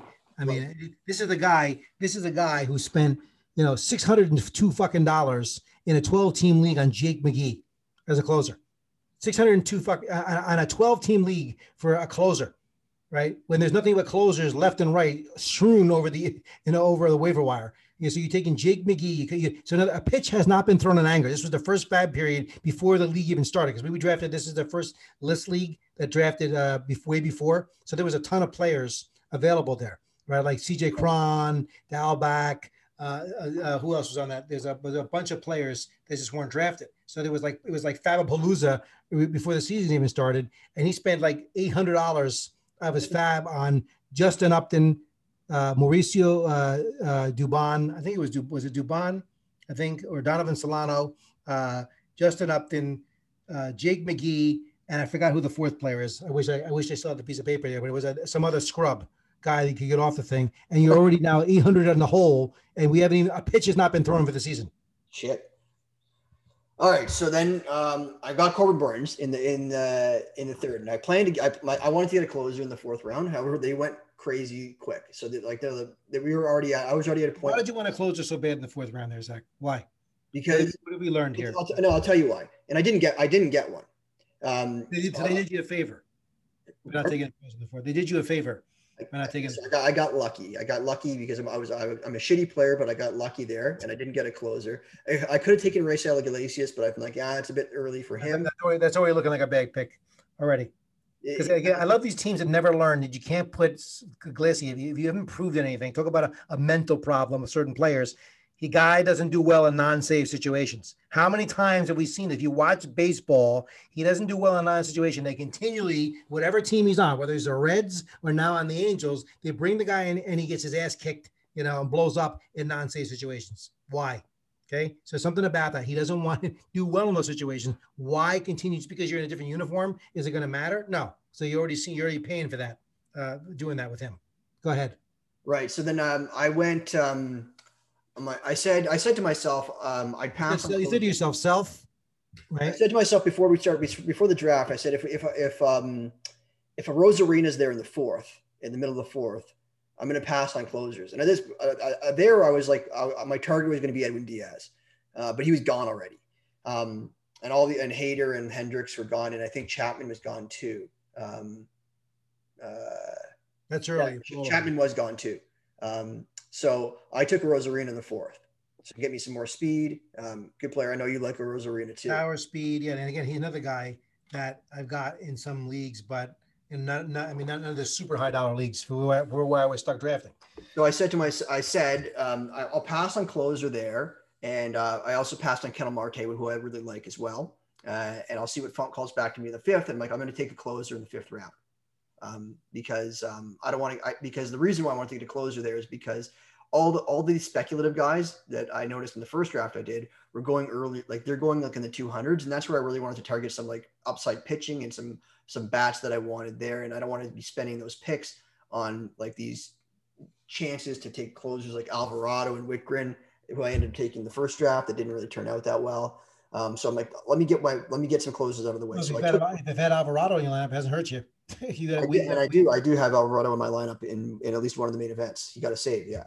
I did not drop him. And he win, I think, too. I think he's got a win and a save. Yes, he does. So in the fifth round, I took Trevor Rosenthal. Well, there you go. End of draft. So there you go. You have any forced closers? There you go. You get what you deserved. Told you to lay off that. You should never spend up on closers. Toby says that too. Toby doesn't spend up on closers really. Phil does. So I don't know. Those are two good players. I'm not trying to copy their style. Toby also just draft how he's a million Realmuto shares. It's going to come back to bite him as well too. We'll see. So yeah. Rosenthal, shit pick. Now here's what I want to ask you about. We're up to the sixth round. So at this point, I have my two shortstops. I have Turner and Seager. And you need two shortstops? And then I come to the 6th round. Gleyber Torres is still there. The 6th round. Yeah. Okay. So I said to myself, I was talking to I had Graham, who's a friend of mine on Zoom. We were sort of talking about, he was sort of my second set of ears and stuff like that during this draft. Who was? Graham. He's you haven't met him. He's a friend of mine. And, I'm sure he wants to meet me, of course. Right? He does. He almost came on tonight, but he couldn't. So I'm thinking to myself, what's the difference between taking Gleyber Torres there and Yordan Alvarez? Like in terms of in terms of limiting your flexibility. So I took Torres as my 3rd shortstop there. Mm-hmm. What do you think about that? Well, I mean, we can't compare start of the season, I mean, the idea, how I felt about Yordan Alvarez, got massive talent, all the crazy stuff. And the problem is utility spot. I mean, the difference between if you put Yordan Alvarez in there, that's it, because he's all he can do, right? He's just in that one spot. I mean, whereas, Torres, if somebody, you need a middle infielder, you can swap him out if one of those guys get hurt. So you can play him shortstop. At least you got 2 positions. Yeah, if somebody gets hurt, I'm assuming Turner and Seager are going to be locked in at middle infield and shortstop. So and Alvarez was already off the board to draft sheet, by the way. Well, we might get into that. Oh, so Yordan Alvarez already went. Yordan Alvarez already went. So I'm saying in terms of like, I know. So then who are your choices there besides Torres in the 6th round? You're sitting there. Who are your choices at the time you could have taken? Who was I? I could have taken Conforto, Victor Robles, Teoscar, Baez, or Simeon. I would have taken Robles. I would have taken Conforto for sure, because like I said, you already had tons of speed. You had turn and batting average, right? You had Turner and Seager. So so you had all that, and something you have to resist the temptation. That player he shouldn't have probably dropped there, Torres, right? Shouldn't have dropped there, and but I would have laid off him, and I would have went with one of the other guys. That's what I was. Conforto or Robles. I mean, especially Conforto. Like Robles in the 6th. I don't know. I had Trey Turner. I didn't need Robles. So I would have just basically taken. I would have taken Conforto. He's a huge upside power guy. He's an outfielder. Great lineup. I mean, I would have went the Conforto route. Yeah, that's what a lot of people probably would have said. Anyways, I see there. I mean, he made it that far along in the 6th. So he made it that far along in the 6th. That's a long. Conforto, yeah. Yeah. So, yeah, I took Torres there. Then not to keep going here, but then I took Alcantara in the 7th and Pablo Lopez in the 8th. I was debating between Lopez and Alcantara. I kind of wanted both of them, and Lopez at a higher ADP, but I'm like, I could see the trends going on recently, so I'm like, I better take Alcantara first. And then Pablo Lopez made it back to me, so I took both of them as my SP 2 and 3. And then later on, I ended up getting Trevor Rogers and Eliezer Hernandez, both of them. You had to have the entire Miami Marlins pitching staff. Yeah, except for Sixto Sanchez, which I was clearly avoiding like the plague. But Sixto Sanchez went in the 8th round to draft sheet. Mm-hmm. So he took Sixto Sanchez. Is this a league I have the side bet against him? Yeah, I think this is what we were talking about. So yeah, he took Sixto before I took Pablo Lopez. Okay, so this is the league I have the side bet in. Yes, it is. Okay, so I'm off. I'm doing. I don't know if you actually made it or not. I think you guys talked on the side. He made the bet. Yeah, he made the bet with me. What was the bet? It's $500. $500, and he has to. Whoever finishes higher in the standings. The overall? In the overall standings between his team there and where's my draft sheet? You saw his team. I think he posted it, right? And I'm in the list. Yeah, and I'm in the list main event league. He was my second main event, the Sunday main event in New York. So that league compared to that league. Yeah, he's got some nice upside picks. Yeah, he's got like Badu and Josh Rojas. I wanted to take Josh Rojas. I think he might have set them in on him. I was looking at Rojas, so I was kind of annoyed at him that he took Rojas for me. But I know he's one of his more owned players. I know he likes him. How did he start his draft? Pardon? How did his draft sheet start his draft? He was trying to get me on the pod also. I told you he was about all the shit that was going on. He said, I'll get out of bed right now and put you on the pod right now as that night to talk about all the crap that was going on. and obviously he agrees with everything I'm saying, everything I'm doing, of course, which I'm not surprised, but anyway, we'll do that spot. But I gave you top priority to have me on first before I did it with him, just so you know that. Yeah. And I know he agrees with everything because he's quite vocal too. I think he's He's thinking he steps into this. He steps in. He steps. Somehow he's got tens of thousands of followers. He's doing something right. Yeah. Or wrong enough to be right. So He started off with Mondesi Bellinger, and then he did double top 2 closers, Hendricks Diaz. That's one of the that's why I was salivating when I saw the team he's putting up against. So yeah. So no problem. That's good. I'm looking forward to that $500. Pete, if you're listening, thanks for thanks for through a few bucks. So go ahead. Okay. All right. What you done with your league? You took Rosenthal, and then you blew your team further by taking Torres when you need a third shortstop, and we could have hit whatever. And then what happened? Then I took Alcantara and Lopez, and then I took Amir Garrett as another closer. Yeah, it's fine. And then I took Matt Chapman, who fell to me in the 10th. And then so you took one that was your first closer as Amir Garrett. Yeah. No. Well, he's my first now. With Rosenthal, yes. Yeah, and then here I shared my screen, so just so you can follow around better. So Amir Garrett was my second closer, and then I took Chapman. You can see me in the middle. Solak, Andrew Vaughn. Yeah, a little too early on Vaughn. I wasn't a fan of Vaughn there, but Trevor Rogers, you took, dude. That's way early in Trevor Rogers. 13th. You needed to do that though. No, I was still getting him 18th, 19th, 20th round. No, you weren't in the main event. Yeah. No, you weren't. Dude. Absolutely. Maybe the beginning of the main event, but like after the 10 strikeout game. I'll call up all my main event leagues. There's no way Trevor Rogers is going in the 13th round in any of my leagues. Maybe none of your leagues, but definitely. Okay. Right. There were leagues where he was going. Then Eliezer. Then I got. You were in them. So no, there was other leagues. I didn't set them in on him. Segura. Then I got McCann in the 16th. Schwarber fell to the 17th round, which is quite far. Ridiculous because I'm looking at this league of people you have in the league. You've got Crevace is a good player. I'm looking at who else. Martins is a good player. The Ice Cream Man in this league. Yeah, Duke is a good player. 3. Who's Ice Cream Man? Roy Erickson, the 3rd. Yeah. Game 7. Sounds like a Viking. Huh? Sounds like a Viking. Very far from a Viking. He owns an ice cream truck in Jersey. See, he sounds like one of those guys that's on the World's Strongest Man. And you must have watched that World's Strongest Man competition, like Magnus Van Magnuson. Yeah. Right. Yeah, but you got about 5 or 6 even players. Who's team 11?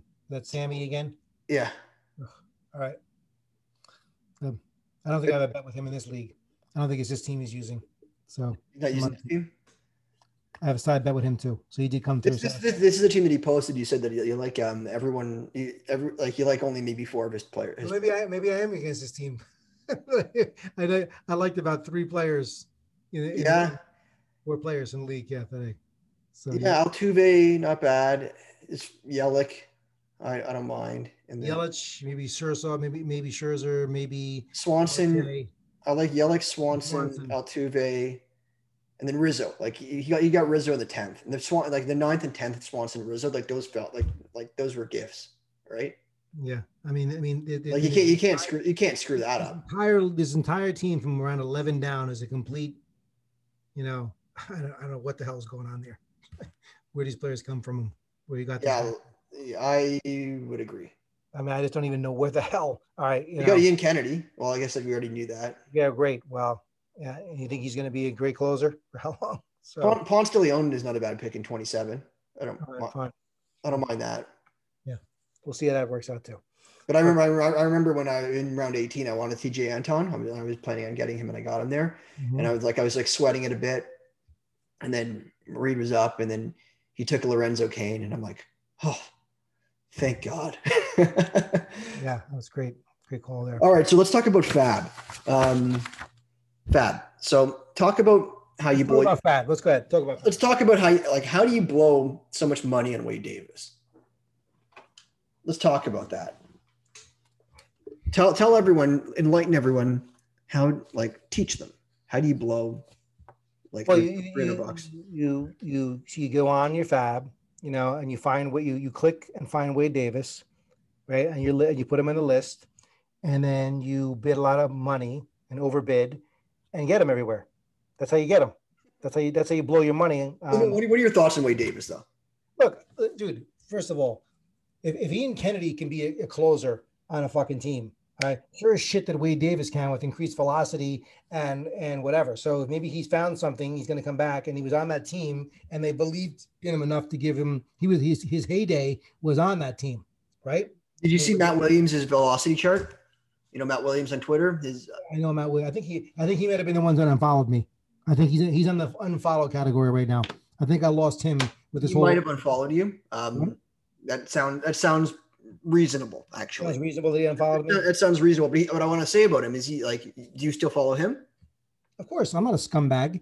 Okay. I'm not some kind of I'm not some kind of scumbag that just drops because they disagree with me and they want to unfollow me. You know, I'm going to do the same to them. You know, I'm going to unfollow. Like what you think? You think that's like the be all end all of everything? Like I got to worry about who's following me and or unfollow them. I'm just talking about his velocity chart here, which is like one of the velocity chart. What did he say about Wade Davis? Have you seen that chart? No, I didn't. Well, go on to it. Like you follow him. I refuse. I'm out of spite. I am not ever looking at anything he's ever done again. I'm gonna send it to you. I refuse. I'm gonna send it to you. You're gonna get it. I will delete the velocity chart the minute you email it to me. I'm not gonna email it to you. I'm just gonna tag you in it. Now. I'll tag you in it after we're just get to your point. What are you saying about the damn velocity chart? Anyways, Wade Davis's velocity is up. Like it's an interesting chart. If you're interested in velocity, which you clearly are because you cited the fact that his much is his velocity up right now? So it's a very good chart. It's a very well organized chart. Okay, what is it up to? So tell me. I don't need to look it down. I don't have it up right now, but I think he was up like 1.5 or 2 miles an hour. Right. So what was he throwing? 90? No, not. What do you mean 90? No, he's in the upper 90. What was he, mid 90? You spent $300 on Wade Davis, and you're saying you think he throws 90? I'm being facetious. Okay. So he's throwing what, mid 90s, correct? Yeah, he's throwing mid 90s, I think. Okay, fine. So ultimately, the cream may rise to the top there. So I mean, you think Jesse Hahn's not going to turn into a pumpkin at some time? At this point, you think Greg, you think Holland's really got a hold in the job? So. Well, the jury's still out on him. It could be a massive or a bit. It wouldn't be 2 miles an hour. His average is 93.3 from 91.4 last year. Okay, right. And how are his secondary pitches besides his fastball? Does he got more than one pitch? Purely velocity chart. Okay. Does he have more than one pitch? So he has more than one pitch. Okay. So the truth of the matter is, he could easily rise to the occasion and become the goal. We don't know yet. It's early enough in the season. And it could also be a massive waste of fab, okay? And every single player listening to this that's out there, right, even the great ones, and I'm in a league with some really great ones. I've seen them make already this year. Like I'm going to call out Jason DuPont, who listens to the show, and Tanner Scott. What? Did he buy Tanner Scott? Tanner Scott, I don't know. It wasn't Tanner Scott. I'm just guessing. But, he bases in the ultimate. And again, phenomenal player. Guy wins a shit ton of money, won a ton of money last year. Pleasure to compete against him, man. He's one of the best in the NFBC. But the first Fab Series things runs, we haven't had to play the game, and he blew several $100s on Dalton Jeffries and what other pitcher? Some other pitcher. I don't know if it was Logan Webb or Logan Allen or one of those guys to add them because basically he had an injury in a pitcher and he really wanted to go all in, so he went all in. And, he spent, more than half his budget on those two. And we haven't not even one game before one game was even into the season. Okay. So and then what happens? And I was all over Jeffries and I put up some bull and bid in early and then they send the guy down and he's not even pitching, and I forget what the other guy was. I think it was Jeffries. And I forgot the other player it was, but again, I'm not sure if he's admitting it's a mistake yet, or who knows if it'll turn out. We don't know yet. The jury's still out. But that could end up being a massive waste of money. And it happens sometimes, even to the best players, right? And I'd rather make my mistakes now than later. And my teams tend to finish in the strong, and they really start to, by the summertime. And I'd rather be, at 125 points, in September than 125 points in April, for sure. 125 points in like the Fab dollars, or no, in my league standings. Oh, I see what you're saying. So that's how that's how my teams tend to be. They tend to finish strong, and so. But a lot of people are shitting on spending that much money on Fab, and I spent quite a bit on Merriweather. And I know you. I think you got him in one of the leagues. I was looking. I was I looking spent at a the. bunch of change on Merriweather. And I look, think I think it's worth it, man. Like yeah, I mean, you watch the guy. I mean, and they put him in there. You know, they seem to be pretty committed to that guy, and you know, he seems very down. He's one of those guys that could just end up being the guy that he's there the whole year, and he's a dominant closer, and he's on a good team, and he's racks up 30 saves or more. So, but you don't know you want these guys in your roster. So you got to go for early, and put them on there. And like this year, I'm happy with the fact that I have multiple teams that are main event teams that have closers or potential closers in waiting or closers that got a partial share of the job. So I'm not, I try to add one more. I added Davinsky here. I added a Wade Davis here. Davinsky blew a save tonight. What? Davinsky blew a save tonight. Great. Perfect. So, didn't see the end of that game. So I had him in one league. So, because I spent the money for him. So I put him in there, but, you don't know. You don't know how it's going to turn out. And, I'd rather not be, fishing for later on the waiver wire. So some of these guys, that I have, like I have the Amir Garrett's, Lucas Sims, the Alvarados, the Gregory Sotos, I have a lot of these guys. How many of these guys do you want to have in your lineup, and how many do you want to put on your bench? Like, what's your strategy with them there? Because you want to start like who do you want to start? Who do you want to put on your bench? Like, obviously the two-star pitchers, the good two-star pitchers get the priority, and you have to decide, okay, make a strategic decision of what closer you're going to sit. But normally you have if you have those many guys, you have to have three of them out there. I would say on average, three relievers out there. Yeah, I mean, any given time, I would have them in there. Right. So even if they're not locked in closers, would you I have Alvarado in a league this week, just because basically I ran out of options. But it's also in the last week a lot of pitchers weren't pitching. You have to see who wasn't pitching, so why not have Alvarado in there? You throw him out there. Yeah, exactly. So for me, I lost Rosenthal in both my main events, just because I'm not going to play scared. I thought he was the best value on the board at that time. If I missed on the first couple of closers off the board, I think that there was a clear teardrop off there, and it sucks that he's hurt now, and it sounds like he's really hurt. Looking at thoracic outlet possibly, man. He's probably that's bad. That's like Matt Harvey. That's Matt Harvey bad. Yeah, Matt Harvey bad, and like I said, I wasn't going to be invited. I mean, there's certain guys I knew Kirby Yates. I was not touching anywhere. These guys that had warning signs there, and Rosenthal wasn't exactly coming back with a clean bill of health either. At that point, right? So he looked healthy. I don't know. I didn't notice anything about him, but for me, I was down a closer, and Paxton, man, it's like James Paxton. I resisted and not want to touch Paxton with a 10-foot pole. And then what do? My last possible team that I drafted, which was a RotoWire team that I did at 1:00 in the morning, on the April 1st, right?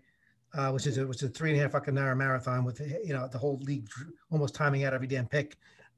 I threw Paxton on the team. But that team is also loaded with pitching. He's like my sixth star. He's like my sixth star. When did you draft him? 6 star. That's pretty bad. If he's like my sixth starter, because I had so many powerhouse starters ahead of him. So I thought you had all this reputation about being good at avoiding players, but even I knew, man, Paxton, you're. But it was like the 15th round of the 12-team league, 14th. Why not? I don't know. At that point, he's still hanging. Why is the better question? He's in a 6-man rotation, so you're basically never getting a 2-star week. He's almost guaranteed to get hurt. He's not on a great team. Did I mention he's going to get hurt? Yeah. Okay. Well. All right. So, do you want to talk about Merriweather at all? I think at worst he's in a split. I think he's ahead of Romano for me, because Romano might not be getting any saves, and Merriweather could be at least getting half and maybe all of them. And we'll see. He looks ridiculous. So he can go full on, who knows, Devin Williams this year, like last year. He could be dominant ratios, or Nick Anderson, before he was hurt, and give you a shit ton of strikeouts.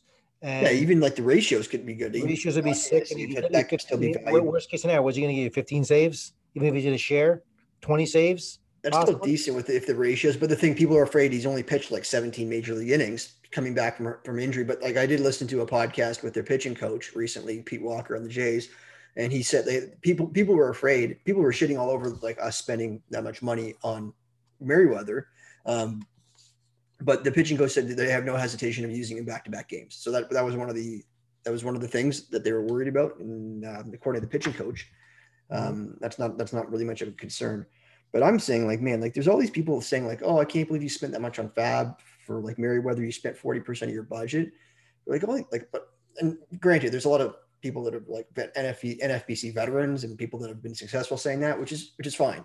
But there's also people that don't play in the NFBC, so they don't understand like the nuances of like you got to be in the league to understand, like feel it out, right? There's people that have never put a penny in the NFBC like Fab leagues, and they're shitting on these picks. So just like, you know, that's why we don't listen to those people. It's like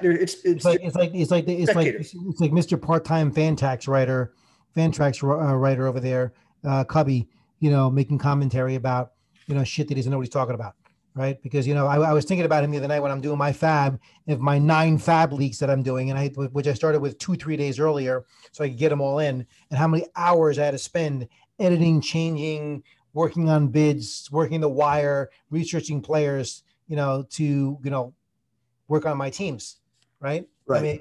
I mean, you know, this guy, he said he's too busy with his, you know, internet porn to be able to have time to do this kind of stuff. So players that I think are up this year, like that are trending up, and I think they're legit. Like you can already see that, like if you were to redraft again, the landscape would be completely changed because things like people overreact. So, but it's. Why am I still looking at your main event team in front of me? Get rid of this thing. What, should we still screen sharing this for me? So I think right now it's important to know what's an overreaction and what is a proper reaction. I think players that I think are up are Alcantara, Ketel Marte, Steven Matz, Alex Reyes, Freddie Peralta. Those are 5 guys that I think like are doing well, but I think like you're actually going to see those guys take step forwards, and I think I'm most confident with those guys. Do you agree with them? And do you have any guys that you want to list? That they're going to go the whole year this way? They're going to be the next like these guys are like they're going to like, okay, you got them cheap this draft, like not going to happen next year. Well, I don't know about Mats. You know, I mean, he still could easily turn into a pumpkin again. We'll see. I mean, I saw enough for Mats as a Mets fan. You know, pitching in the American League, he does have those runs where he does pitch very well before he has like, you know, 6, 7, 8 run implosions. You know, and when things start to go wrong on Mats, and you're going to see this. Okay, this goes back to he loses concentration and he unravels, falls apart. Right. So he hasn't experienced that yet, but it's coming. So I mean, I don't unless there's something that people are going to tell me in his pitch mix or his velocity or whatever. He added a new pitch that it's good. It's a revelation for him. I don't know. Maybe I haven't seen that, but I haven't looked at into Mats that much to see if that's going to be the case. If that's the case with him, right? So I don't know. Looking at Matt Williams' velocity chart, I'll tell you about his velocity. Is he here? I don't see him. I'm just scanning it. No, so I don't know if his velocity. I thought his velocity was up though. Maybe this isn't recent enough. Yeah. What? Who knows? Who knows? But whatever. All right, so down guys. Did you have any guys to list or no? Besides Matt, I mean, so you said who the guy? I mean, Alcantara, I agree with. I mean, for the year, Ketel Marte. Of course, Marte. He was everybody's popular bounce back guy. I have a lot of Ketel Marte. Alex Reyes, Freddie Peralta. Yeah. You like those guys? I'm very happy that I have Peralta in my ultimate league this year. So nice. I mean, to go along with Alcantara, to go along with DeGrom. So I have a lot of good solid starters right there. Nice. I got 26 wins from Freddie Peralta today. 26 different wins. 26 wins in 26 leagues. Yeah. So suck on that, Mike. What are you like? You know, channeling Cubby again now? All right, so players I've down. The first one I'm cheating with is Adalberto Mondesi. I was down on him to begin with, and he got hurt. So I have none of them. I knew that. I didn't. You know. Yeah, for a variety of reasons. Not somebody. Jack Flaherty is a guy that I have down permanently. I don't have any Jack Flaherty either. I didn't like what I saw about him. I know, but I don't know. I don't have any Jack Flaherty exposure. And then Nick Senzel, man, like for what he was going for, I'm kind of glad I didn't get him in the main event. He was the guy I was targeting, but I just couldn't pull the trigger that early. He's a guy that he's that rare profile, but I'm kind of glad I didn't get him at his price. I still like him for what he was going for initially, like in the 200s, but like at his price, I'm kind of like, I think he's one of those guys that, you know, you can see go full, AJ Pollock, like had that monster year that he had that 1 year on Arizona and never have it again. Like whatever, because of injury or whatever it may be. That's a good comp. I mean, you can see him steal those bases and have the power and have a great year on that team, and everybody be all over him, and then never do it again because of whatever. But who knows? And then there's some closers. Obviously, I won't even get into them. Just like obviously they're down because they Pagan, Whitgren, they're stuck down. What do you think about Yermin Mercedes? Is that a mirage or is that for real? Yeah, I'm more in the mirage category, man. I didn't put any bids on him. I mean, people are all over him. I understand it's a great story. The guy's, whatever, but who knows? I mean, there are great crazier things that happen. Some guys have come out of left field. I mean, how many major league at bats did he have before this year? One, and the guy starts 8 for 8 and whatever, and had some good games. So, and he's in a situation where they got, I guess he's filling in, right, and playing. So. And what's it cost you to get that guy? What did it cost people to get that guy? He went undrafted everywhere, and then we got him in one league. We in our tag team. Me and Mike Curlin got him in our tag team league for $1. What in a what team was this? Oh, this was like the tag. Oh, you're the Matty Davis tag team league. Satellite, the 15-team satellite. We got him for $1. I have Matty Davis. Like everywhere I turned in Vegas, there was Matty Davis. I don't know what is. I think he was stalking me somewhere. Everywhere I turned, I'm at the pool. He shows up at the pool. I'm walking by a restaurant. Hey, it's Matty Davis again. Everywhere I go is Matt Davis in my face the entire time. And I talked about it, and he's pulling all over me when I met him for the first in person there and whatever. I don't understand that whole thing with him. So I talked about this in the podcast, but I don't. You talked about the other podcast how he was like feeling you up and stuff like that. Yeah, but it's not just him doing it. It's like I don't understand why is it when you see some guy who's like has an imposing physical stature or some kind of built stature, are you just checking to see if it's real? I don't understand. Like I'm wearing a rubber suit. It's like and hey Mike, grabbing my arm, grabbing my my punching my chest. You should get a T-shirt next time. It says don't touch the merchandise. It's like a little freaking hashtag MTM2, man. That's why I started a new movement here. So that's what's happening like that. MTM2. MTM2. It's like what the hell. It's like everywhere I got to go, I got to get physically pulled on and molested. So I don't understand what that is. So. Hashtag MTM2. That's a good one. Yeah. All right. That's about it. All right. Well, it's been a great show. Thanks for having me for the evening. Are we not? Is that what you're saying? Or no? No, we're not done because we got my five fun facts. No, how long have we been going for tonight now? I don't know. I actually don't know. There's no timer anymore? I don't have a timer on mine, but we just got to be close to 2 hours. Oh, it has been. Yeah, we have to keep up with the. Yeah, we got. It's like the Joe Rogan experience here. We don't keep track of time. So, do you have anything else to say before I get my fun? You're gonna have something to say afterwards. I'm sure you'll have some reactions to this. And ready for it? I'm having reactions to your fun facts. Yeah. So now you're using, my feature. And imitation being the Caesareans for a flattery. Yeah. We're trying to do the fun, the feature that you shit on, that you said it wasn't going to be funny and no one would like. And that everybody loves to hear me do, which I didn't prepare today because I was too busy, working on my. So I'm picking up the slack here. I'm picking up the slack. I'm doing the fun facts today. I only got 5. I only got 10. I just realized it's like 3:16 in the morning. Yeah. I mean, it's a freaking weekday. I got to work tomorrow. So do I, man. I haven't showered. I haven't put my mud mask on. I haven't done my cucumbers on my eyes yet tonight. I haven't done any of that stuff yet. So me neither, man. Me neither. So the quicker I get to this, the quicker. Let me hear your fun facts, and we'll bring it home for the night. All right. So fun fact number 1: Draft Champions Leagues have a player pool in the thousands of players. I've prepped hard this year, and I've had over 100 tiers in my starting pitcher rankings for these contests. I didn't do rankings. I did tiers. And this was literally the most tears I've seen since Smata BB was sobbing uncontrollably this week about a charity fantasy baseball league. Go ahead. Go on to the next one, man. Okay. Go. It's literally been over a year since I went out to a restaurant with my wife because of COVID. I remember it like yesterday. We sat down, I ordered a pitcher of beer, and she ordered a glass of wine. The waitress came back, and she gave my wife the beer and me the wine. Since then, I haven't seen a pitcher so obviously misplaced until I saw Carlos Marcano's Week 1 TGFBI lineup. This is like I want to say am I on camera, but I am on camera. Recording this damn thing. Go ahead. Okay, ready? Next one. Next one. Tim Duncan, basketball player, is the most blocked player in NBA history. So he's been blocked the most. Not he doesn't have the most blocks, but somebody else has blocked him the most times. Being blocked, he's been blocked 1,485 times. That's the record. MTM has been blocked more times than that on Twitter this last week.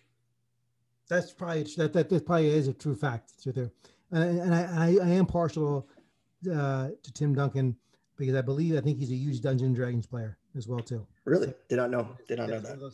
He's one of the big athletes that are also into D&D. Okay. So Mike, you are really not earning many friends on Twitter, but this guy Smada is stealing your thunder. Even more people dislike him. I haven't seen two people continuously one-up each other for horrific performances since I was drafting in the main event with Sammy Reed and Draft Cheat. Oh my God. All right, man. All right, go ahead. Ready for the last one? I'm ready, man. I'm ready.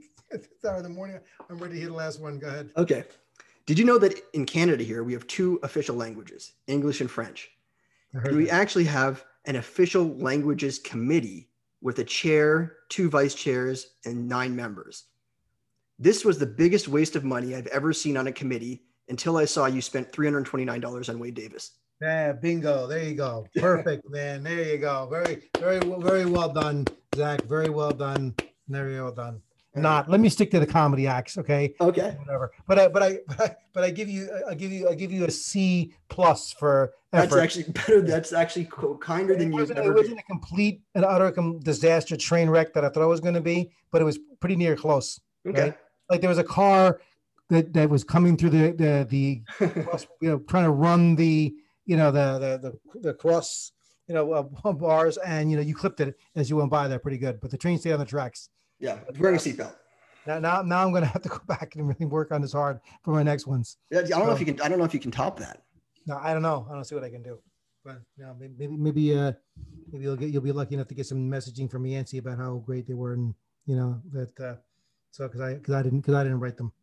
So maybe. So it was another interesting experience, Zach. Great being with you. I'm done with podcasts with you until the unless something more gets me more fired up again. Unless you have like another like shitstorm on Twitter, we're not podcasting until October. Because we still haven't released the Cubby no response video yet, which I'm sure is going to go over real well on Twitter when that thing comes out. Because obviously, again, like you made a point before, it's just amazing that there wasn't one person that saw that video and everybody saw it that was attached to me because it was linked to me. That's on there. You didn't hear any horrible. How could you be so horrible to MTM? How could you? No one's gonna feel bad for you. How could you degrade him like that? How could you call him names? How could you use all that such language? And all those different slurs. And I'm just afraid I'm just surprised the morality police didn't get on that guy for all the slurs. Yeah, who's on the? Let's look at the Twitter morality police committee. Who would be on that committee? We're gonna come back next episode and talk about who's gonna be on that committee that's out there right now. We'll have everyone. Next podcast episode is going to be MTM with like the committee. We'll have everyone. The fantasy baseball morality police and morality and lawyering committee, because that's another fucking thing on that Twitter. How many Twitter lawyers are there out there all day long? They're scouring Twitter to come to people's defense all the time. Let people defend themselves. You know what? That's another way you get stronger in life, is letting people defend themselves. How about that once in a while, instead of you fighting everybody's battles for them all the time, especially if they haven't asked you to fight the damn battles for you. That's another one. Maybe you should go to the person first. Hey, I'm about to jump on Twitter and fight your battle for you. Is it okay if I do that? Okay. Oh no. Oh, okay. Then I won't do it. But I'm good, bro. So they gotta protect them from me. I know that's what they gotta do. But Zach, it's always been an experience to have you on my pod. I'm glad you showed up tonight and recorded all this, and I'm sure it'll be a huge hoot when it gets out there. I stayed awake for the entire thing. And I appreciate you coming on my podcast, the Draft Champions podcast, and good luck to you in your leagues this year. And we'll be talking back and forth, and be careful in those fab bids.